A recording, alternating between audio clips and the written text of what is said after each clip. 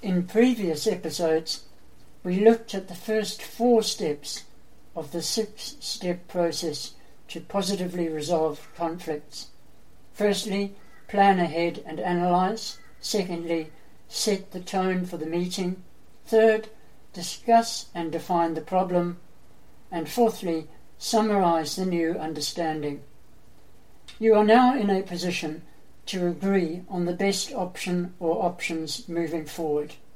And this takes us to step 5, brainstorm alternative solutions.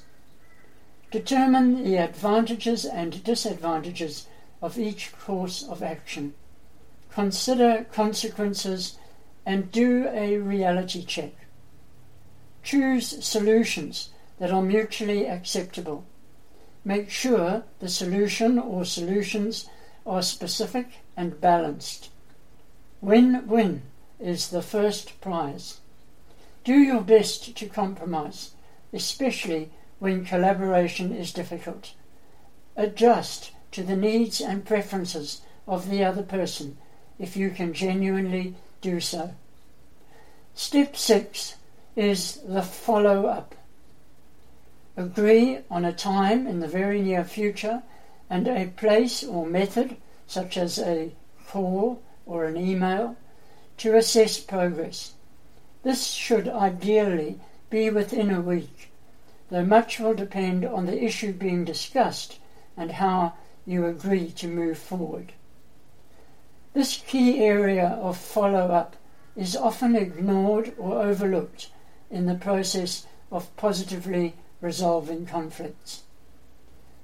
Just remember, even at the end of the conflict resolution process, you won't always have reached agreement on everything. If the relationship is important to you, remember that reconciliation is sometimes the way towards resolution of a problem. You can agree to disagree, and from there re-establish a relationship. I hope these fairly straightforward, user-friendly 6 steps will help mentors effectively coach their adolescent mentees in a key area of relationship building.